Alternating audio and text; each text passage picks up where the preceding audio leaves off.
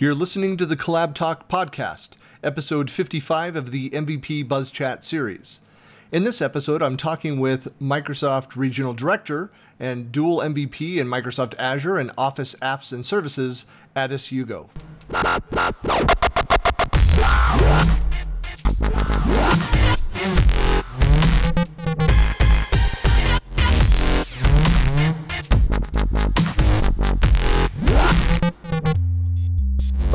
Hey, this is Christian Buckley with another MVP Buzz Chat, and I'm here this morning with Adas. And good morning. Good evening, Christian. I'm talking from another side of the pond. Hey, how are you doing, man? I'm doing really well. So, for folks that don't know you, why don't you introduce yourself? Tell us about yourself, where you are, what you do, and how long you've been an MVP. All kind of those good details. Oh, right. My name is Jugo. I'm living and working from Germany in Europe. In my day job, I'm working as a Chief Strategy Officer for Syskit company. It was formerly known as Acceleration. For all of you folks who are in the SharePoint space, you probably already know SPDocket, SharePoint Documentation Toolkit. We are also very active in the Office 365 governance space, in Microsoft 365 governance space. Basically, we want you, when you think of Office 365 government, to first think of us. That's basically what we do. Night job is basically, some people have different hobbies. Some have dogs, some play football. I'm organizing conferences.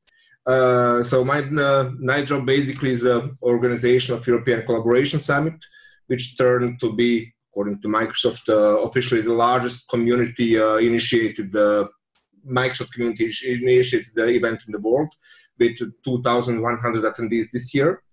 That is fantastic. I know that. It's numbers. It's huge. For those that aren't aware, too, there's an American component of that. So Rackley running that one out of Branson, Missouri, which is a great event as well. It's a great event. The difference is we are actually doing it in the civilized area, whereas Rackley is doing it in Branson. Right.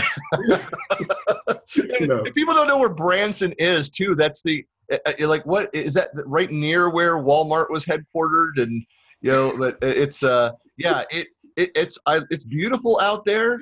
But I'm telling you, coming from the Western U.S., you have got to fly I think I got there last year via Atlanta and then to Branson. There was a direct flight from the West. Think how much courage Mark had to have to place a community event actually there and to actually make it working. So here's kudos to Mark. Yeah. So our sister conference is in Branson, Missouri, for better or worse. And I was there for the past 2 years. I will probably be there also the next year. So so that's my night job passion, basically organizing this conference. There are a lot of it's a lot of work, but it's really a lot of fun, Christian. You, as someone who is active in community, who know how much fun this can be and how much pleasure it can bring. I know, and your event always gets such high praise from all the speakers. As you and I have talked about the last couple of years, I mean, the difficulty is that you put it the week following the SharePoint conference in Vegas. This time 2 weeks. Well, yeah, it's difficult to, as you know, I mean, it's a huge effort, especially when you're independent, to be on the road for that long with major events. But, it's, and let me ask you too, I mean, I was a little bit disappointed that you moved venues. It's great that you moved it to Germany. It's growing, but your previous location was in Croatia. Was incredibly beautiful locations there. Well, that's true, but we have at some point of time realized that maybe 1/3 of people were coming there from Croatia and the 2/3 of people were coming from everywhere else in Europe. And even, in Croatia, we had people from the States coming, we had people from South Africa coming, we had people from India coming. So it was, even there, we had people from all over. So basically, we teamed up with Matthias and SharePoint Saturday Munich back then and said, okay, let's join the forces, and Germany is still central in Europe, and it's easier to fly to Frankfurt, which is the second largest European airport, than to fly to Zagreb. It's always one leg less to plan. This is all those little things, it's not. So yeah, we do miss Zagreb. We might make a spin-off in Zagreb at some point, just for the sake of fun. But the main event is going to remain in Germany for the time being.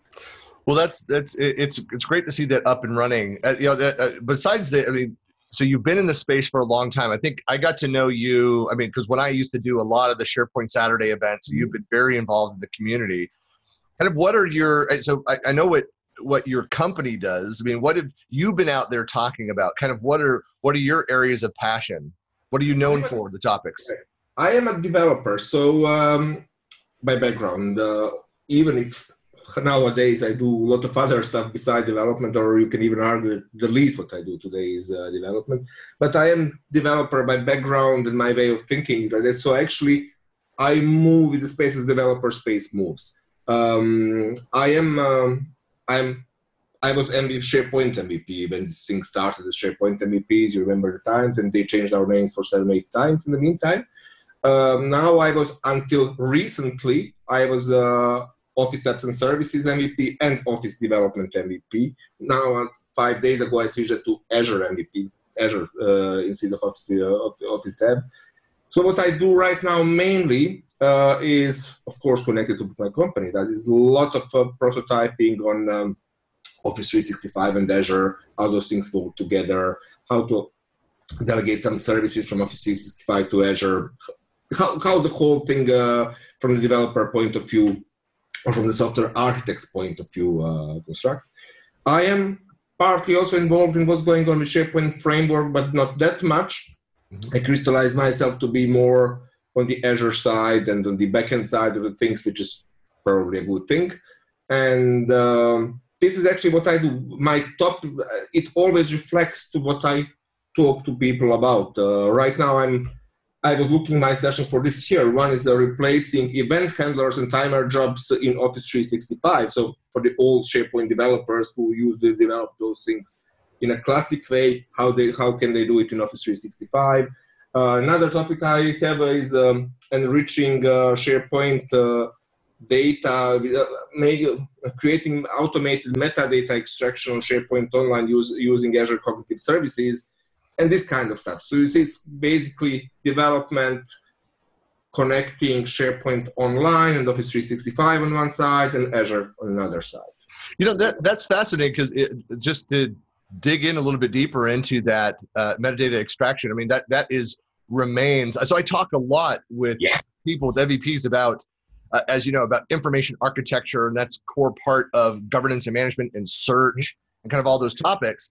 And how much do you rely on the structure and make your environment Office 365? What's the right phrase for it? So to make it very structured, so that as people interact with them, it pulls out certain data. It forces them to, maybe this is too strong of a phrase there, forces them to go in there and apply certain metadata and rules around that. You have to balance that between some level of manual and automated. And I think most organizations are failing on the automation side of that. And they don't even realize how actually convenient that is nowadays with Azure Cognitive Services. I call it, I always try to put some fun, some jokes on my sessions. I call it Cognitive Services, I call it machine learning and AI for poor people, in a joke. It basically is machine learning abstracted to a level where basically everybody can use it. You don't even have to be a developer. Of course, it's easier if you can develop it, if you put that in SPFX. But you can even use Power Apps. You can use Flow for the stuff like that. Last week, I was in SharePoint Saturday Netherlands in Vianen, which is basically probably one of the best, not probably, is for sure one of the best SharePoint Saturdays on our side of pond.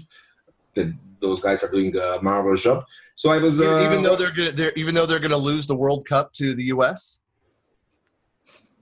I'm pulling the neutrality here. So there's those football. Or how you call it on the other side of pond, soccer. We call it proper football. There's this rivalry between Germany and Netherlands, always in the sport. So yeah, we're going to see how the World Cup is going to end.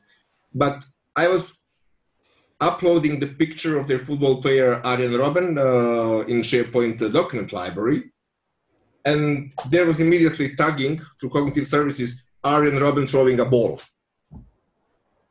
And I heard voices from audience, "You faked it." I was like, "No, I didn't. Let's find any other picture, any other football player." Boom, upload document library, it works. So people don't realize how good it actually in the meantime is. So we are not anymore in 2007 times, you remember very well, when all those third-party metadata extraction tools, they were not bad, but they were using the classical dig into the file, try to find the keywords, return those keywords and hope for the best. Right. We have actually AI working over the same data now, actually giving you the keyword relevancy on the scale from 0 to 1, where 1 being totally relevant, 0 being totally irrelevant, giving you the relevancy of the keyword applied to your content. It's actually brilliant. So, but how much of that is truly like, you know, like out of the box, or how much does it have to learn to adapt to be able to prove to be that, you know, that useful for an organization? Because that was one of the, you know, and I know it's slightly different here, but like when Delve was announced and they went out and Microsoft really started talking about AI and machine learning and these cognitive services, that was kind of the first application. And most people, like, they went and they saw it and they saw no data. And there are multiple problems there. That, you know, one, it didn't have the connectors, the edges into the various workloads, the services that are out there. So if there's no data to populate it, your results are not going to be great. But then it also needed to have interaction and for you to learn and say, no, that is not correct, or actually this is missing from it, for the system to learn and adapt and get better. So, you know, we've had a few years under our belt. Somebody goes and builds this kind of automation, starts working with cognitive services. I mean, again, how much footwork needs to happen behind the scenes of the developer side to make that actually business relevant? And let me crash this directly here in the talk. If you are able to make a flow, simplest of flows, upload document, extract document ID, save document. If you are able to do that, you are able to use this cognitive services. So we are speaking basically the very low entry level user. Of course, if you are a developer, you can do way more. Then you know what the endpoints are and how they are working. But in order to make this Arjen Robben thing working, what I told you, Arjen Robben throwing a ball, you don't need to be a developer. You just need to be able to make a basic flow in order for that to work. The learning part, the thing learning about us. So the beauty of cognitive services, it is relying on Microsoft ML and the AI stack underneath, obviously. So it gives you the whole learning from all the other people in the world using in the same time too. At some point of time, this thing learned how Arjen Robben looks like, and what the ball is, and what the action of throwing the ball is. And it's able, basically, without learning about your business, to recognize those things and actually to make a meaningful sentence about it. How are you seeing this newer technology, accepted? It seems like it's still, there's a ton going on, and we've got to be careful in the community that we're all talking to each other. We're learning about these exciting projects. Is that a true reflection of adoption and usage that's happening out within the customer base? Well, we do know that the customer base always comes 2-3 years later. So I remember when you started talking about governance, for a lot of people was like, what is Buckley talking about right now? And 2 years later is basically everybody was talking about governance. The point is, especially in Europe. Sometimes Europe can be pretty conservative, even if Netherlands is actually one of the more progressive parts of Europe. I get questions like, but I'm working for a government, we are a contractor for a government, we can't send things to cloud. Can I have the cognitive services on premises? And my answer was, you would need a really big computer. You would probably need such a large computer that you wouldn't be able to fit it in any of your governance offices. So people are still sometimes thinking the old ways. Yes, I do realize there are government contractors, financial contractors, defense contractors, right? But they are going to need to find some other ways to do that. But let's say for standard, normal businesses running who are not afraid of running in the cloud, and honestly, I had my first Office 365 talk in 2011. So I think we should, in the meantime, get kind of used and comfortable with Office 365 being with us. It's coming. A lot of people don't know it's there. A lot of people say, oh, we have Office 365, we have Azure, why don't we combine those things? I see this becoming the whole machine learning and AI, I see this becoming a huge topic, major topic in the next 2 to 3 years. You know what's fascinating? So I had an interview earlier this week with someone. We were talking about, just as you and I, before we started recording, we're talking about my startup days back in the late 90s, early 2000s. And, so I went to a startup in early 2001, a company called E2Open, and built a hosted collaboration, hub and spoke model collaboration platform. But it was a dedicated cloud environment for our clients. And we were dealing with, initially, we had 10 or 12 founding companies, little companies like IBM, Selectron, Nortel, Lucent, like little companies. Yeah. And we struggled with them. These were the companies that founded us, this company, to convince them to move assets over into the cloud. And that was in 2001, 2002.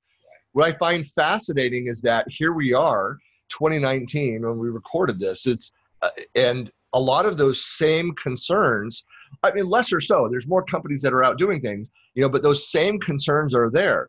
And what usually happens in those conversations, and I would argue this, you probably experience this even over in some, contractor and government entities in Europe that are tighter controls over personal information usage.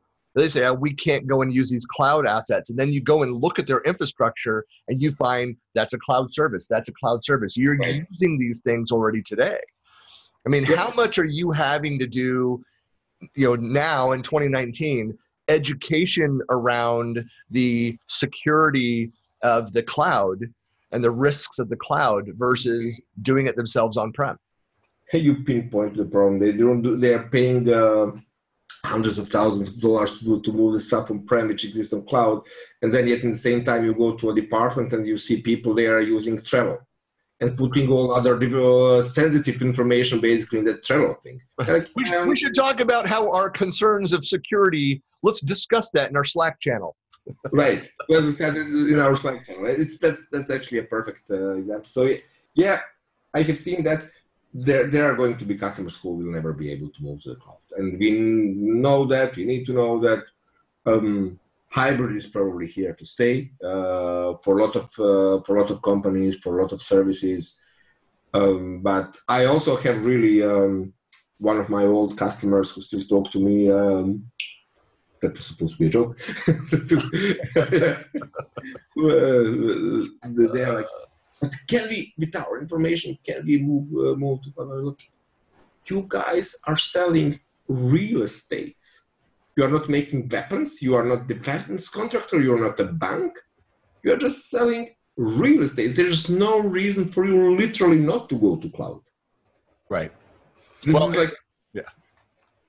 Well, I mean, I think one of the, from my perspective, in working predominantly with the small to medium-sized businesses, even in the ISV marketplace, a lot of all of my clients really are in the ISV space. But is that what it has done? It's lowered the barrier of entry for startups. Like you and I could go spin up and start a company and have access to incredibly mature and powerful tools and capability. We don't have to go and build that up. It's no longer a barrier for and so that's something. That's why you see more and more born in the cloud is the phrase that's used, companies that are starting up. And the danger then becomes, and I agree with you, hybrid's not going away. As you know, I mean, I've done the research on it. The numbers we proved, Microsoft sponsored that research. They were also surprised by the strength of hybrid in the SharePoint space. We're actually wrapping up, so I can't share the updated stats, but we have a 2019 refresh of that 2017 study, which you can find if you go to hybrid.collabtalk.com or hybrid SharePoint. If you type in hybrid SharePoint collab talk in search, you'll find it. But it's a free report that's out there that came out in Q1 2017. But in Q1 2017, it was that over the next 3 to 5 years, that 70% or more of SharePoint environments would be hybrid. And I think the data from the update shows that the move towards the cloud has accelerated, which we also said was going to happen. But it's still a sizable majority of organizations that say we have no date on the calendar of when we'll turn off these on-prem components. It makes business sense for us to do that. So hybrid will continue being around. There are lots of reasons for that even. I mean, we have seen a customer who has applications developed on top of SharePoint on premises, which they know they are going to use for the next 4 to 5 years, but not longer. This is where the life cycle of that application is going to die. Right. For them to redevelop that for cloud would literally be too expensive.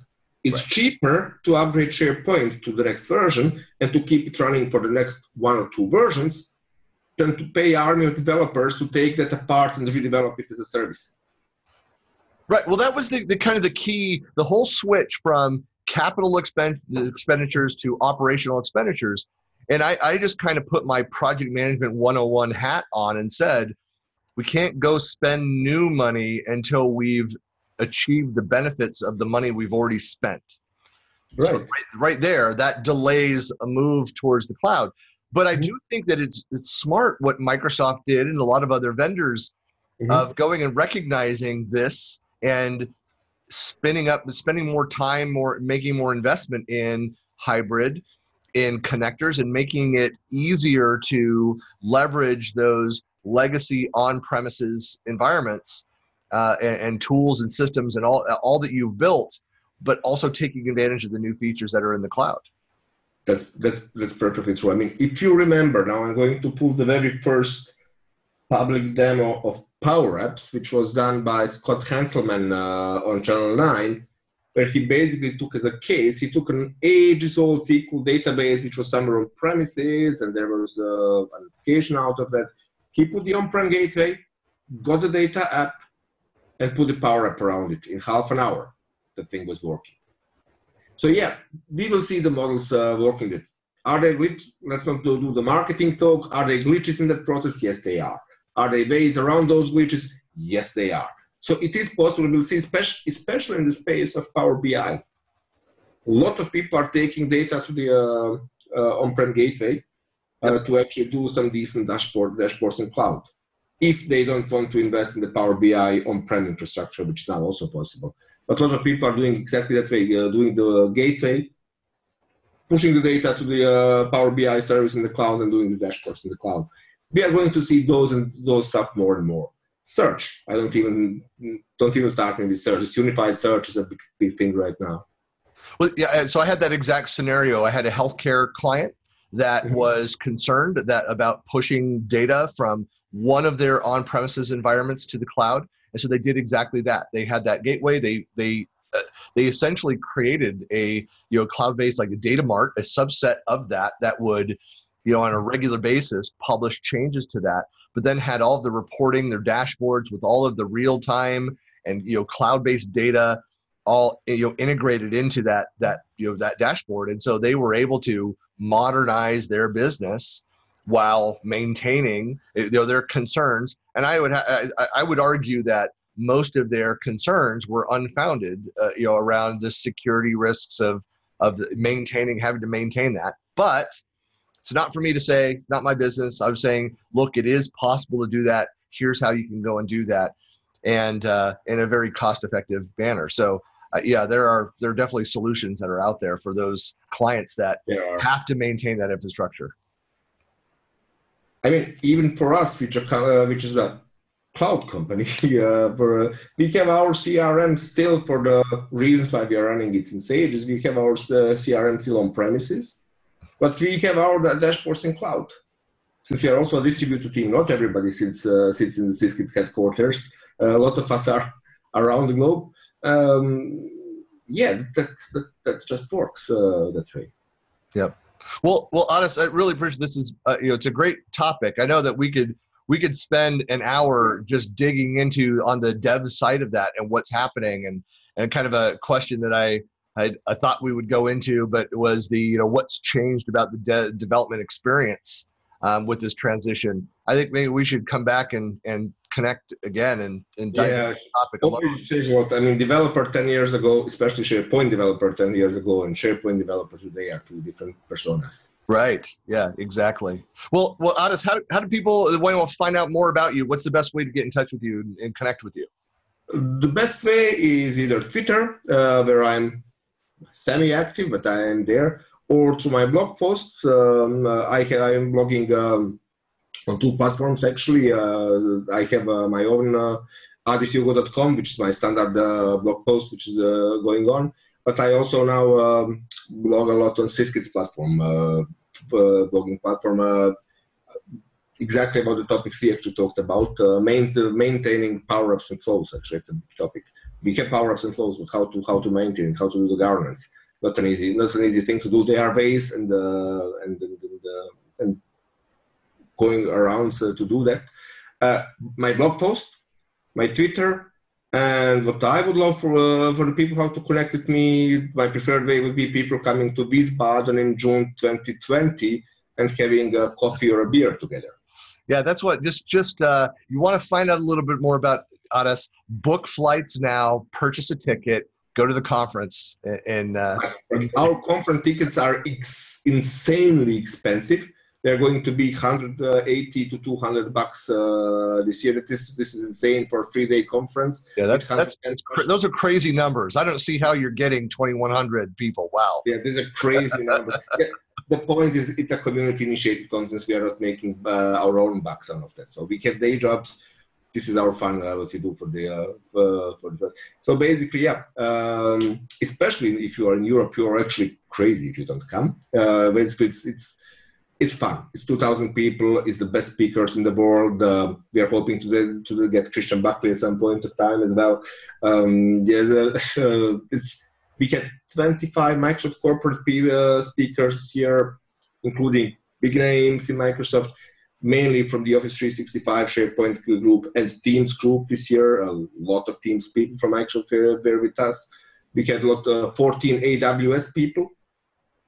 AWS is also there, but from the community perspective, 11 regional directors and 71 MVPs. Wow. I think those are the numbers that are really unparalleled anywhere. Yeah. So, sessions are really good. We had average sessions rating like 4.8 or something really crazy out of 5. Food is good, drinks are good, fun is really good. So, what's there not to like? Well, I hope to be there this next year. So looking forward to the call to speakers and getting some ideas out there, and we'll see what happens. September. Yeah. Okay. Well, hey, it was great talking to you as always. And we'll talk soon.